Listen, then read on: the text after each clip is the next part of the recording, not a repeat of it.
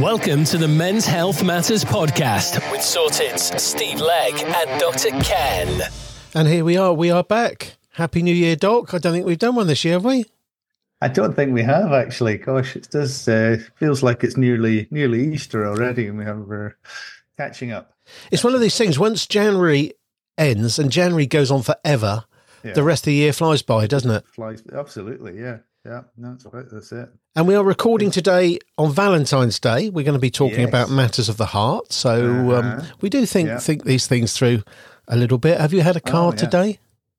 Yes. Well, this year we decided we were not going to do anything. And the reason being I managed to play an absolute stonker of a prank last year. I went to Asda, my local supermarket, others are available, and I bought a £1 engagement ring, which looked absolutely genuine. And it came in a little box, and I bought one of these kind of daft mugs as well, and presented it to Karen at dinner that night. And you know what Karen's like? She's not short of a word or two. Yes. Speechless. Absolutely speechless. So we decided this year, well, we're not going to top that, and we're not doing anything. You are a romantic man, though, aren't you? Very much so, yes. Have you planned a nice dinner tonight? Yeah, Karen's not been so well today, actually. So, I'm cooking tonight. I'm not quite sure what we're having yet, but we'll sort it. We're also dog sitting for my older daughter's dog. She's gone down south with her partner for a few days. So we've got a 3-year-old retriever who's full of beans, but absolutely great fun. So, yeah. Now, before I pressed record, you were coughing away, and I remarked, no, I've got a frog in my throat now. I understand it's been called 50-day cough is an actual thing. Yeah, well, up here, I see patients several times a day now with a persistent cough, and they're all saying, I've heard it's a 90-day cough. And going, well, I hope it's not, because I've had it for 4 weeks and I'm pretty much fed up with it now. But it's a nuisance, isn't it? It is a nuisance, and it's just a dry, annoying cough. It doesn't need anything, and there's cough bottles are a complete waste of time and money. So just got to get on with it, and it goes away eventually. It does go away eventually. So don't spend your money on cough medicine. Complete waste of time. The only one that was of any benefit was Volcadine, and it was taken off the market a year or two ago because of some very rare potential hazard with it. But it'd been about for years and never seemed to cause much of a problem. But yeah, the rest of them are, there's shelves of them in the pharmacies and in the supermarkets. There's no good scientific evidence for them being effective. So as a good Scotsman, would you have a wee dram?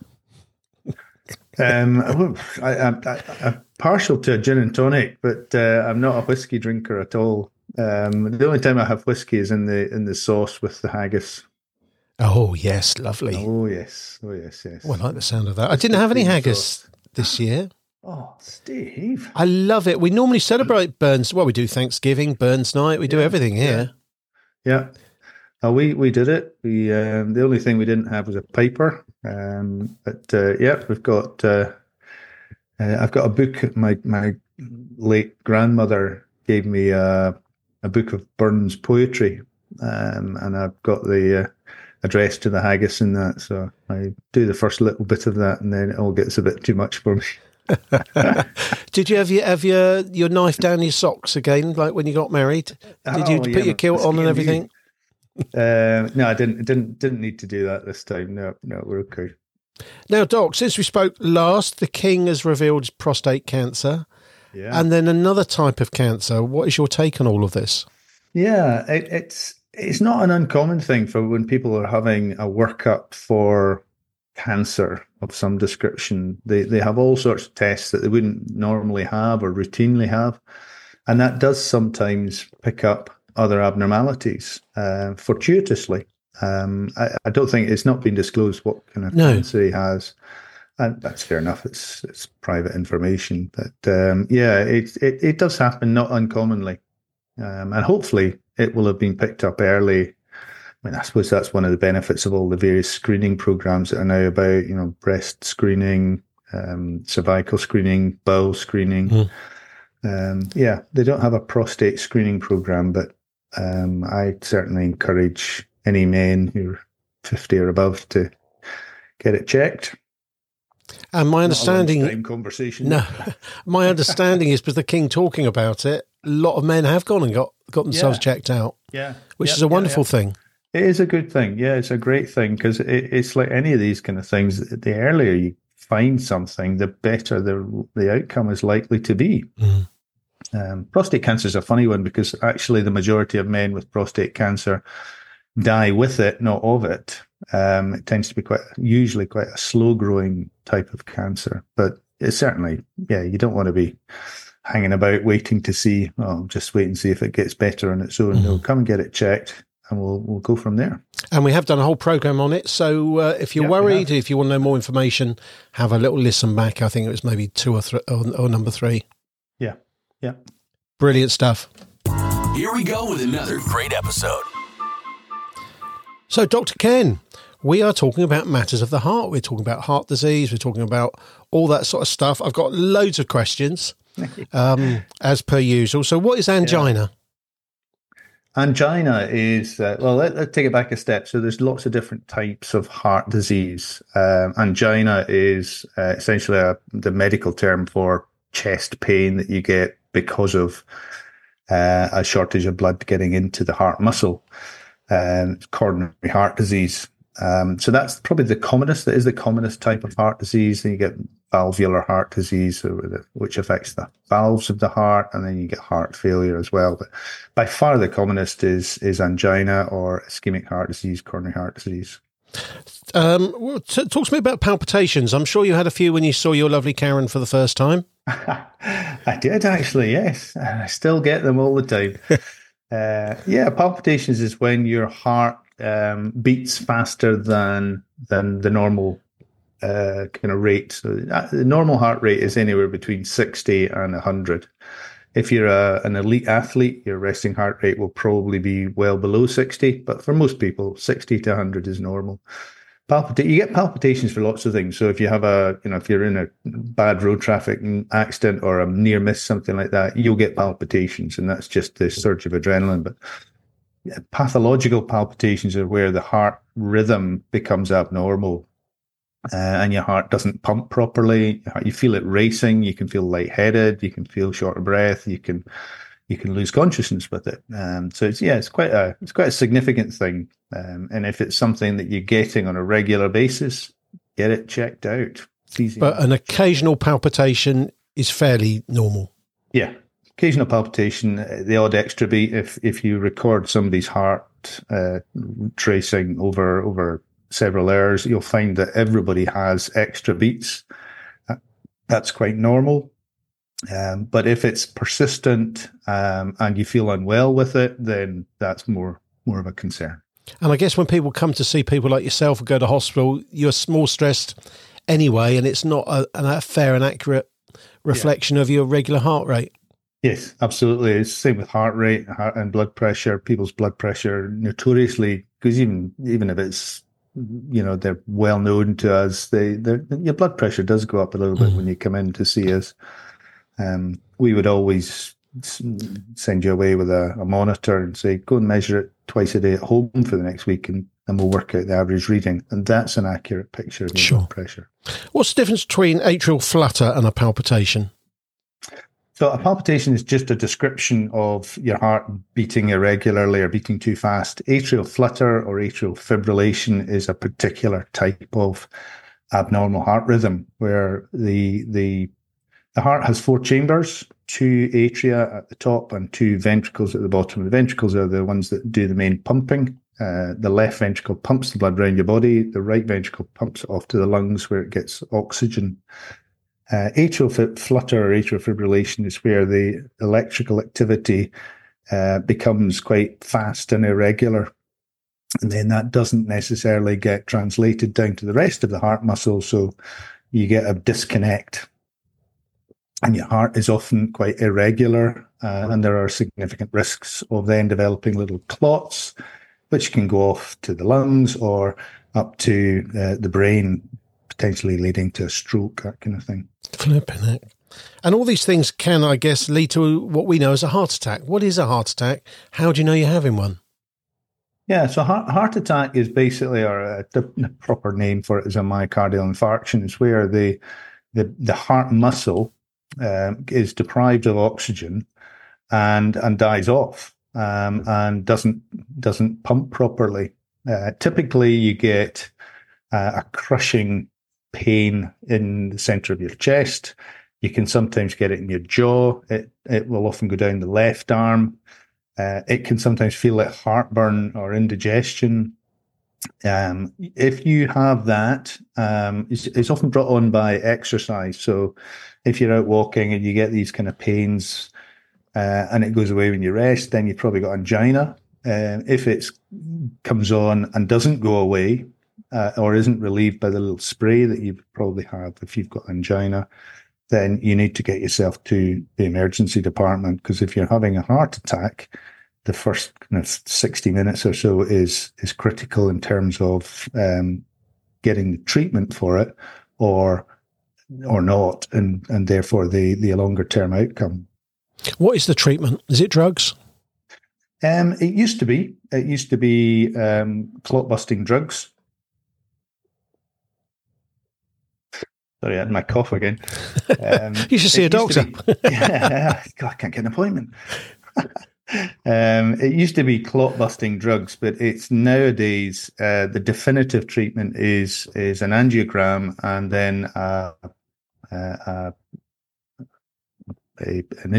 primary coronary intervention, where they actually put a little balloon down into the artery, blow the artery back up where it's narrowed, and often will leave a stent with the drug in it, and it keeps the blood vessel open again.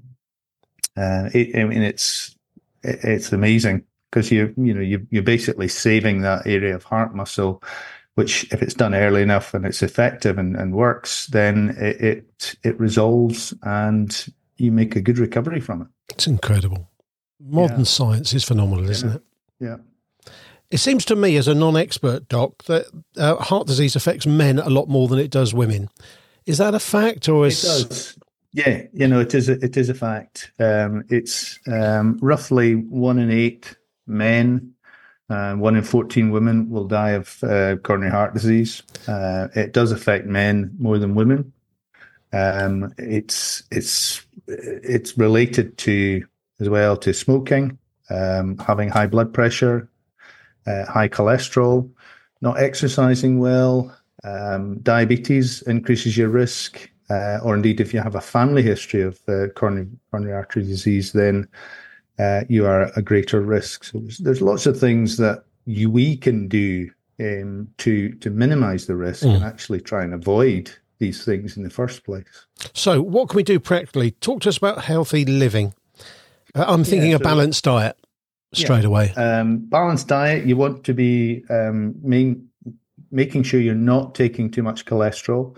There's good and bad cholesterol. There's the good cholesterol is good for you. The bad cholesterol is very bad for you. So if you're having your cholesterol measured, you'll get the total. You'll also get the HDL and LDL cholesterols. The HDL is the good one. And you want to, it's a fairly simple calculation. You divide the total by the HDL cholesterol, and that gives you a number. And you want that to be less than 5. So I'm thinking bad cholesterol that we should be avoiding is all the things we like. Sausages, bacon, cheese. Butter, animal fats, cheese, all the dairy stuff, so you don't need to give it up completely, but look for the lower cholesterol or lower fat options around that. Don't eat it every day. Have it once or twice a week. Plenty of fruit in your diet, plenty of vegetables in your diet. Avoid too much in the way of red meat. So chicken and fish are extremely good for you. You want to be eating red meat no more than once a week. And obviously try and make it the sort of leaner red meats. If you're a smoker, then stop. Yes. It's kind of simple. It's not, can I cut down? No, you need to stop. Vaping is the thing that people go, I'm now vaping. Okay, so we don't really know what the long-term effects of vaping is. It can be a helpful way of getting off cigarettes with a view to stopping completely. I see far too many folk who've given up smoking and are now addicted to their vape, and probably actually consume more of it than they did when they were smoking because it's just in their hands all the time. If you're overweight, you want to get your weight down. You want to be taking regular exercise, which will help with your weight. It will also help with your general fitness. If you've got, get your blood pressure checked. Get it checked once a year. If it's up, then it needs to be monitored and probably treated to bring it down. Make sure you're not getting too much stress. If you've got a very stressful thing going on, then try and manage it. Try and avoid that if possible. Would you be an advocate of the rainbow diet? Yeah, a rainbow diet's fine. I mean, there's lots and lots of them, different diets. Basically, a rainbow diet is trying to have as much different colour on your plate. Yeah, absolutely.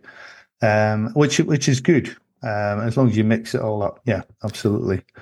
I tend not to be too specific about, what type of diet people should have. It's more about, here's the things you want to be avoiding or reducing, but make sure you've got plenty of others on your plate instead. Literally.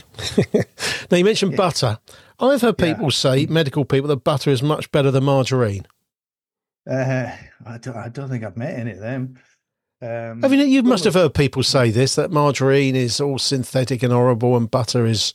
Yeah, butter's just pure cholesterol. Yeah, pure cholesterol. Yeah. That's not that good for you. I love a bit of butter on my toast, Doc. Yeah. Some margarines are probably not particularly great. It depends on what kind of saturated or unsaturated fats they've got in them. So I'm not here to advocate any particular brand. You want to be high in polyunsaturates and monounsaturates. What about these yogurty drinks? Are they Actimels that you get for cholesterol in the supermarkets? Benecol. The one that's for, Actimel's just one of the kind of healthy gut ones. Benecol does have some proven benefit, scientific evidence behind it in terms of lowering your cholesterol. Generally speaking, you can, if you're quite diligent about your diet, you can lower your cholesterol by about 1, give or take. Okay. So if your cholesterol's starting at 7 or 8, then you're almost certainly going to need to be on medication. Are we talking statins? 7.4, yeah. Mine was 7.4. I worked really hard over 3 months, made significant changes to diet, and it came down by about 0.5. Okay. So I'm now on a statin. Oh, man. And it's come down to 4 point something. So, I mean, it's absolutely fantastic. Once you're on statins, then you're on statins for life. Is that right? Yeah, I'll probably be on them for life. Yeah. But does that mean you can eat anything?